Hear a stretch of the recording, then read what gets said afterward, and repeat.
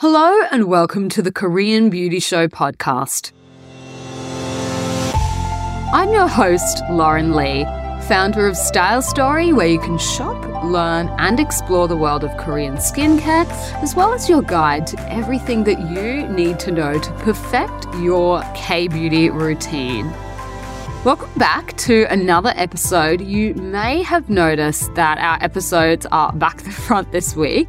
Normally, I do my news update segment on the Tuesday's episode, and then on Thursday, we do our deep dive. However, if you did listen to Tuesday's episode, you will also know that I am traveling at the moment. I am not in Korea. I have made a trip back home to Australia, and as usually happens when you are not in your usual locations and your usual familiar spots, we had a few tech troubles, and essentially the audio that I had recorded for last Tuesday's episode was abysmal. I sounded like I was drowning. So what I decided to do is release the deep dive episode for Tuesday, which was the interview that I did with Elle, running through some of the changes that she has seen in her skin in the 8 years or so that she has been using Korean beauty products. And I am sitting down now to re-record the news headlines episode for you.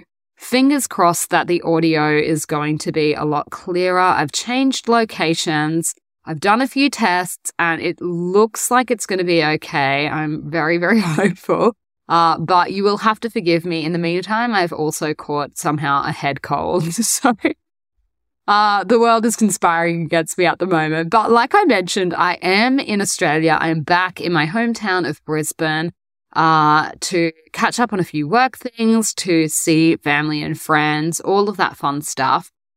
And as it so happened, I mean, obviously I keep up with the Australian news as well as the news and what's going on in Korea because this is where Style Story is based. Style Story, I actually started it from my parents' basement back in the day, many, many years ago now, many moons ago. They've moved houses a few times since then. But I did start my business, my first business, Style Story, here in Brisbane. And our warehouse is based out of Sydney. And now, of course, we send our Korean beauty products literally all over the world. We have our brand Jellyco, which is now, I guess, a global brand. We're sold offline in States at CO Bigelow in New York. And also we are available online in a couple of different retailers in America as well. So this is sort of coming full circle for me. I haven't been back in Australia since 2019 because of the pandemic. Australia was one of the countries that locked the borders, made it basically impossible to come back into the country. And, you know, with a business and obviously my family being based in Korea, we have a dog as well. I just couldn't really risk getting locked out or, you know, not being able to get back if need be. So I have not been able to make the trip back for a very long time. I was really keen to come and just sort of see what's changed, obviously catch up on what's going on over here, take a look around the stores, which I have now had an opportunity, ample opportunity to go and see what's trending. I put the call out on my Instagram the other day for the Aussies to give me their latest sunscreen recommendations. Obviously, Korean sunscreens, none that I know of are approved for sale in Australia. I don't know of any Korean company that's ever put their products through the local testing that is required to legally sell Korean sunscreens in Australia. And that doesn't give me the confidence to wear them when I am here. Australia has extremely high UV. We've got some pretty different conditions from the kind of conditions that people in other parts of the world are faced with, particularly when it comes to things like skin cancer, sun damage, all of that good stuff, or rather not so good stuff that you can avoid by wearing sunscreen. So I was really keen to find out what people are actually using over here to protect their skin. I just do not feel comfortable at all using my regular Korean or Asian sunscreens in Australia. They are just not the same. And, you know, they're not tested in a lot of the same ways, and they're not labeled in the same ways that a lot of the Australian sunscreens are labeled. For example, the broad spectrum Labeling requirements here are quite specific, waterproof requirements as well. So for anyone that's going swimming in a pool or going to the beach or spending a lot of time outdoors, it's quite humid here, sweating and things like that. The sunscreens are just quite different. So I was given a whole bunch of different recommendations. So I went out, I have picked up a few. I'm going to be trying them out. People do sometimes ask me for my recommendations for Australian sunscreens, and seeing as I am not based here anymore, I'm just not the best person to ask. So what I periodically do, or what we periodically do, is ask our community. Tell us what you're using. Tell us what you're loving. We compile a list of the most common responses, and then we've published them in a guide that is actually available on our website as well. So for any other Aussies out there, I know it can catch people by surprise sometimes to hear that Korean sunscreens are not tested, are not legally approved for sale in Australia. A lot of people are very surprised by that, particularly because, they've probably heard how good they are. So if you fall into that category and you're sort of going, oh my gosh, well, what can I use on my skin? Go and check that out on our website. I'll put a link in the show notes as well.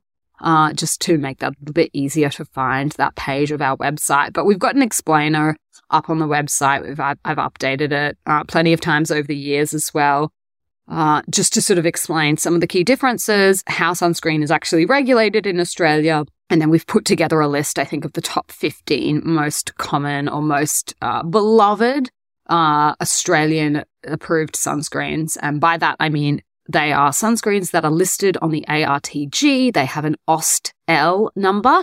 That is a really quick and easy way to check if the sunscreen that you are using has been listed locally in Australia, is to have a look, turn it over and see if it has an AUST-L number on it.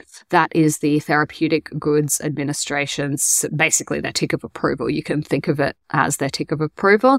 So if the sunscreen has been tested, it meets all the requirements to be listed locally, they will give it one of those numbers. If your sunscreen does not have one of those numbers, you do you, basically, but it's not approved to be used in Australia. So look, that's a little bit of a side sort of tangent, but I know that is a thing that catches a lot of people off guard. They're very surprised to hear that. And people do often ask me what my recommendation is. And being that I don't live here, that I haven't lived here for a very long time, I'm just not the most up-to-date person to ask. So I usually put the call out to you guys to tell me and then just pass that information on to anyone else that might be interested in knowing about it. So on to, I guess, some of the local news that has been floating around. And this one, I think, caught my attention in particular because I knew I was coming here. Is that both Korea and Australia are doing some crackdowns of their own on social media advertisements, deceptive advertising on socials. So Korea's Fair Trade Commission recently released their data on deceptive advertising. They've said that they've caught over 20,000 influencers and have issued over 30,000 correction notices. And what they were aiming to do was catch out influencers and people who are not disclosing sponsorships. So social media, or as we refer to it in Korea, SNS, which stands for Social Networking Services, incorporates a whole bunch of different things. Instagram, obviously, YouTube, Naver blogs is another big way that a lot of people still like to share information about beauty things, supplements, all of that. So that's where the regulators were having a look to see what people are doing. And a lot of the people that they caught out, they said, were advertising things like cosmetics, diet supplements, anti-wrinkle supplements, all of that. I remember I discussed last year on the radio program that I do that the Ministry for Food and Drug Safety in Korea was also cracking down on the types of claims that companies were using around supplements. There are obviously things that you can say and things that you can't say without extra data or extra, regulatory testing and approval to say that. And they were doing a big crackdown last year. And guess who's also doing the same thing? The ACCC in Australia. So they have come out in the news over the last few weeks and announced that they are planning to do a big crackdown on Australian influencers. In particular, they are after people who are not disclosing sponsorships. Apparently, they say they've received hundreds of tip-offs. A lot of them are about beauty and lifestyle influencers. And the Australian regulators are also looking at a range of platforms: Instagram, TikTok, Snapchat, YouTube, Facebook. Does anyone use Facebook anymore for this kind of thing? I'm not sure, but if they do, that's where they're targeting. Twitch as well, which is not one I'm familiar with, but I'm sure some of our audience will be. So the regulators, interestingly, expressed really similar reasons for cracking down. Basically, what they are saying is that with the amount of people shopping online these days, it's really easy for them to be influenced in their purchasing decisions by things that they have seen on social media. And if those ads, which a lot of these are just ads, if they are not following the regulations, following the guidelines, following what they are allowed to say about a certain product, then that's a problem. So that's why they're cracking down. I'm sure Korea and Australia are not the only two countries cracking down on this kind of thing. But as I'm regularly following the news in both countries, I just happened to notice it around the same time. Thought that was a little bit interesting. I mean, look, Korea in particular, they are, I would say, from the perspective of someone that follows quite closely what the TGA does in Australia versus what the Korean regulators do, the Korean regulators, I think, are a little bit more forceful in their enforcement actions, and they regularly do take action against people. I see people in Australia, companies, influencers, including some really big popular influencers, really clearly breaching the law all the time, particularly around the advertising of, Asian sunscreens and things like that. And they never seem to stop, which leads me to believe that the TGA hasn't issued them with any takedown notices or correction notices. And that leads me to believe that the TGA is just not as on the ball when it comes to the enforcement type of stuff. The ACCC definitely is. I mean, look, having said that, the TGA, I know for a fact, has issued fines against a really popular local vitamin company, JS Health. They do a lot of supplements. They have been issued with quite a few fines. I've noticed on the TGA's Instagram page, they sort of announce, they do a public naming and shaming. And that particular company has been a few times at least fined for making ingredient claims that they couldn't make about one of their products. The kind of things that the ingredient can do. That was one of them. So, yes and no, but I definitely don't think they're on the ball as the Korean regulator. That seems to be what I've noticed. Now, obviously, I don't work for the TGA. I have no idea what they're actually doing in their spare time. But just the number of high-profile and big influencers that are quite influential in the Australian influencing community who are very clearly doing the wrong thing and don't seem to stop, that makes me wonder if the TGA is as on the ball as they should be. But the ACCC, anyway, has announced that they are planning to crack down. So I guess watch this space and let's just wait and see. But yeah, that was in the headlines, has been in the headlines for a couple of weeks. So I thought I would share that with you guys. Now, the other thing that I thought was a little bit interesting is that Cosmax has announced that they are using AI to develop a new kind of technology. They're calling it their texture standard measurement technology. And that's a big fancy name for, I guess, what they are actually trying to do, which is rather than do a really subjective analysis about how a cosmetic is used, things like viscosity, elasticity, all the things that, I guess, would impact your experience of the product. Up until now, that's been done, subjectively. So it will differ person to person. They are basically taking that out of the hands of people and putting it in the hands of AI to predict and measure how the cosmetics will perform without actually applying them. So they're using technology to quantify specific figures and data. And you might think, well, why is that even necessary, needed? Like, why are they putting time and money behind this? They're looking to speed up the product development process. So what they've done is they've collaborated with some of the researchers at Sookmyung Women's University, and they've actually published the results of their study already in the American Physical Society and also at the International Cosmetics Society, the IFSCC, which was held in London last year. And they're thinking that this is going to be really helpful for the future of customized cosmetics development. So this is the kind of thing that I guess consumers probably won't ever see, won't ever get to experience. But the companies that are making and manufacturing cosmetics, this can be the kind of thing that will make things a little bit easier, maybe hopefully quicker as well. So Cosmax is one of the really big ODMs in the Korean beauty industry, not just in Korea. They manufacture for global cosmetics companies all around the world, lots of health and beauty products. And they have been behind a lot of the scientific developments in the K-beauty industry as well. So that has been in the news. The CEO of Cosmax said that he thinks it will be helpful for the future of customized cosmetics, which I've been seeing a lot of industry chat about for the last couple of years as well in Korea. That is one of the big growth areas as well. Now, rounding off our news headlines, Beauty Nuri released the results of their data. They basically analyzed the industry news and they came up with the hot words, the hot keywords for January 2023. And by that, I think they just mean the words that keep popping up again and again in stories, headlines, and whatnot in the industry. And the three that they found were cooperation, environment, and society. So obviously environment goes without saying. Cooperation, there are a lot of Korean beauty companies, but global beauty companies as well, turning to overseas markets. Because of the current economic downturn, a lot of people are looking to new places to expand, to, set, I guess, their feet down on the ground in a new place and explore the market. So they were the three trends that they were noticing for January 2023.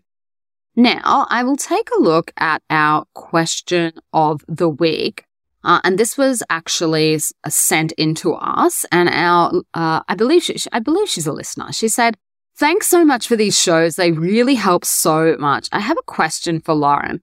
How long should you give to trial your skincare before deciding if it's working or not? Also, what's the best thing to do with products that you've only used a little bit of but found it doesn't work? I have extremely sensitive eczema-prone skin, and unfortunately, I always have so many products that don't work for me, and they just end up sitting in the cupboard collecting dust. At this point, I don't even know how to tell if the product is actually helping my skin or not, or just not irritating it. Any advice would be a huge help." Thank you very much for your question, and oh my gosh, I cannot tell you. I feel like I could have written this myself in terms of just like so sensitive, also eczema prone, and so many things just seem to make it worse. So what I will do is pop a couple of the past episodes that I've done covering a few of these topics that you might find helpful. We've got one on eczema prone skin, one on just some mistakes to avoid, particularly when you are introducing new products into your skincare routine. This is not an easy process. So I know that you feel like you're overwhelmed by it and you don't know what's helping or hindering. That, unfortunately, is very normal. And there's a couple of different reasons for that. It can take a while for some products to even show that they're working. I think we did an episode a while back on skincare wait times. Like, how long will it take before you start seeing results from X, Y, or Z product? So take a listen to that as well. In general, for us, sensitive skin, eczema prone, any kind of people that have poor reactions to a lot of products, the number one thing I will always say, and I know this is frustrating, is patch testing your products. It's really impossible to tell what product is causing any issues if you don't test it in isolation from other products. So rather than going out and buying 3 new things and trying them all at the same time, we would be patch testing one product at a time, introducing each new product in isolation to the others so that you can very clearly tell if your skin is going to play up, if your skin is reacting poorly. Now, I have actually been through the process of having professional patch testing done. I was having so many problems with my skin. I did a food allergy panel to rule some things out, and the next step for me was actually doing a professional patch test. And the interesting thing with that is that it actually takes the better part of a week because so many reactions are not immediate. They throw up later, 3 days after you've been exposed to the allergen, 5 days after you've been exposed to the allergen. Just depends on how strong or weak your particular allergy is. So that is always an option if you really just cannot get to the bottom of it. But unfortunately, that is not the be-all and end-all. Having gone through the process myself, I now know very much what I'm allergic to and what I'm not allergic to. But that doesn't mean that every product that does or doesn't have those ingredients in there, I'm totally fine with. So you can rule out some big ticket things, particularly if you have an allergy to something like nickel or cobalt or, fragrance, for example. But a lot of the time, it can just be either the combination of products that you're using, or maybe it's a particular time of the year. Maybe it's a combination of, your skin health and your diet at the same time can throw up different reactions. So patch testing is definitely going to be really, really important. I also did an episode on what to do with products that you have tested and they don't work for you, so that you don't just have to have them sitting there in the cupboard. So I will link to that. Off the top of my head, it was things like, obviously, you can give them to a friend that has a different skin type than you. You can donate them in some countries to women's shelters or, shelters for homeless people. In the case of things like makeup, sometimes morgues will even take them. So if they have someone on hand that is doing the makeup for the deceased, they are obviously, not going to have the same issues as the living have in terms of, having cosmetic allergies. So they can often take used makeup. So I ran through a big list of different things you can do. So I'll pop a link to that. And hopefully some of those episodes will have some good tips. But this is an issue that I myself struggle with pretty much every time I introduce a new product to my routine. So I know how hard it is. My sympathies go out to you because it's just annoying. And then you see other people that can go and test everything, walk into like Sephora or something and try all the testers on. And I'm just like, oh gosh, how the other half live. So if this is you, if you have a similar skin type to our listener, hopefully you can pick up a few tips from those ones as well if you haven't already listened to them. All right, now on to some of the new K-Beauty products that have recently launched on Style Story. One of the ones that I know a few people are excited about is the CKD Retino Collagen Small Molecule 300 Cream. Now, this is a product that is really trending at the moment in Korea. It's one of the new crop of products featuring retinol in it, which if you are a frequent listener to the show, you will know. Retinol and K-Beauty are quite a new coupling. Traditionally, K-Beauty has shied away from using things like retinol, but there are newer products entering the market at the moment that have lower level of retinol so that, you won't experience so many of the downsides, the flaking, the redness, all of those kind of things. This is one of them. So this moisturizer, it has 55% of a low molecular weight water-soluble collagen in it, and it also has a stabilized third-generation retinol as well. Other things include hyaluronic acid and elastin. So they're using a different type of technology that basically helps the ingredients absorb more quickly into the skin. So this kind of product, who it's going to be good for, is people that are looking to reduce the appearance of their fine lines, laugh lines, wrinkles, and things like that. Anyone that is, wanting to improve the appearance of their skin's elasticity as well. And as with all of the products on our website, 1% from the profit of the sales will go towards our pledge for 1% for the planet as well, so that you can share your love of K-Beauty with the planet every time you shop at Style Story. Now, the second product that we had, and this is, we are getting more and more requests for products at the luxury end of the market. So this one definitely falls into that category. This one is the History of Who's Jin Yul Hyang Intensive Revitalizing Eye Cream. Gosh, that's a long name. So basically it is a Hanbang style of cosmetic. And as you would expect from the hanbang style, we've got some of these really traditional Korean beauty ingredients in it. The key one is the red ginseng, and this is wild ginseng. So obviously, I think I've spoken a few times about the fact that there is a pretty big difference in the ginsengs in your skincare products. And if you really want to get the stated benefits, particularly when it comes to anti-aging, then you are going to be looking at something that is more expensive, because wild red ginseng is up there with some of the most expensive hanbang ingredients. Obviously, being wild, it is not cultivated in the same way, so they can't just, scoop it all up in the mass market. The cheaper your ginseng products are, the higher likelihood that they are using the lower quality ginseng, and it does not have the exact same benefits, particularly when it comes to anti-aging, as the more expensive types do. So this is just a case of you get what you pay for. These products are expensive. There is absolutely no two ways around it. The history of Hu is a luxury Korean beauty brand. So if you, have that kind of income, if you are happy to put that towards your cosmetic products, then this might be one that you will enjoy. Has a lot of other really interesting ingredients in it as well, including cloverleaf extract, peach kernel extract, a few of my favorites, panthenol, and also glycerin in there as well. But this one really gently moisturizes the delicate skin around your eyes.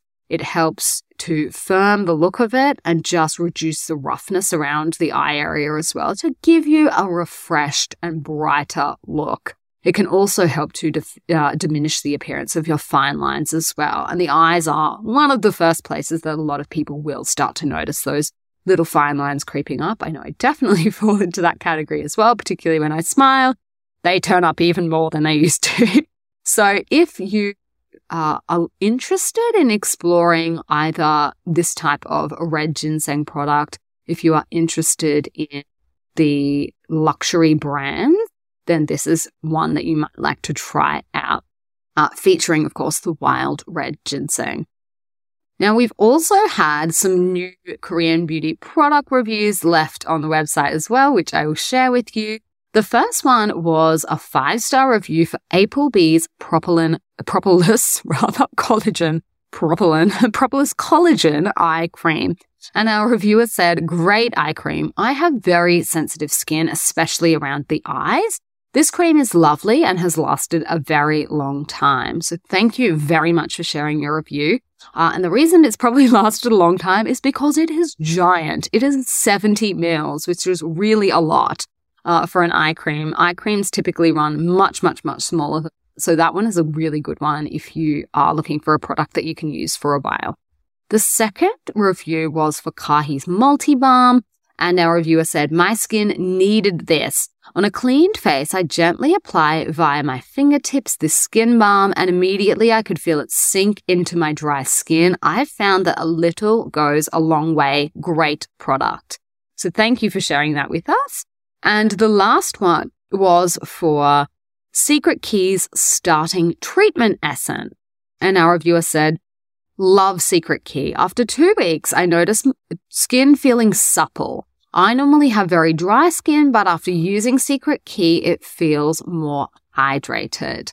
So thank you very much to all of the reviewers who left reviews on our website. Glad to hear that people are enjoying their products. Lots of different ones in there. If you have, dry skin, if you're looking for an eye cream. Now, I will finish up today's episode with our recommendation of the week. And this week, I'm going to be recommending another podcast. And it dawned on me that I completely forgot to recommend this podcast last year on the show. I think I recommended it to pretty much everyone I know. Anyone that I know that is into podcasts, I was like, OMG, you absolutely need to download this. It's amazing. I actually think this is probably in my top 3 at the moment for true crime. I'm going to put it in that category. True crime, but not gruesome true crime. The podcast is Sweet Bobby. And this basically tells the story of an extremely elaborate catfishing scam that was perpetrated on a woman in the UK over a really long period of time. This one absolutely blew my mind on so many levels. It is very well produced. The story itself could not be more shocking. I literally don't even know what to say. If you like the show Catfished, I think that's what it's called, Catfished. If you like that genre, then this is an absolute must listen.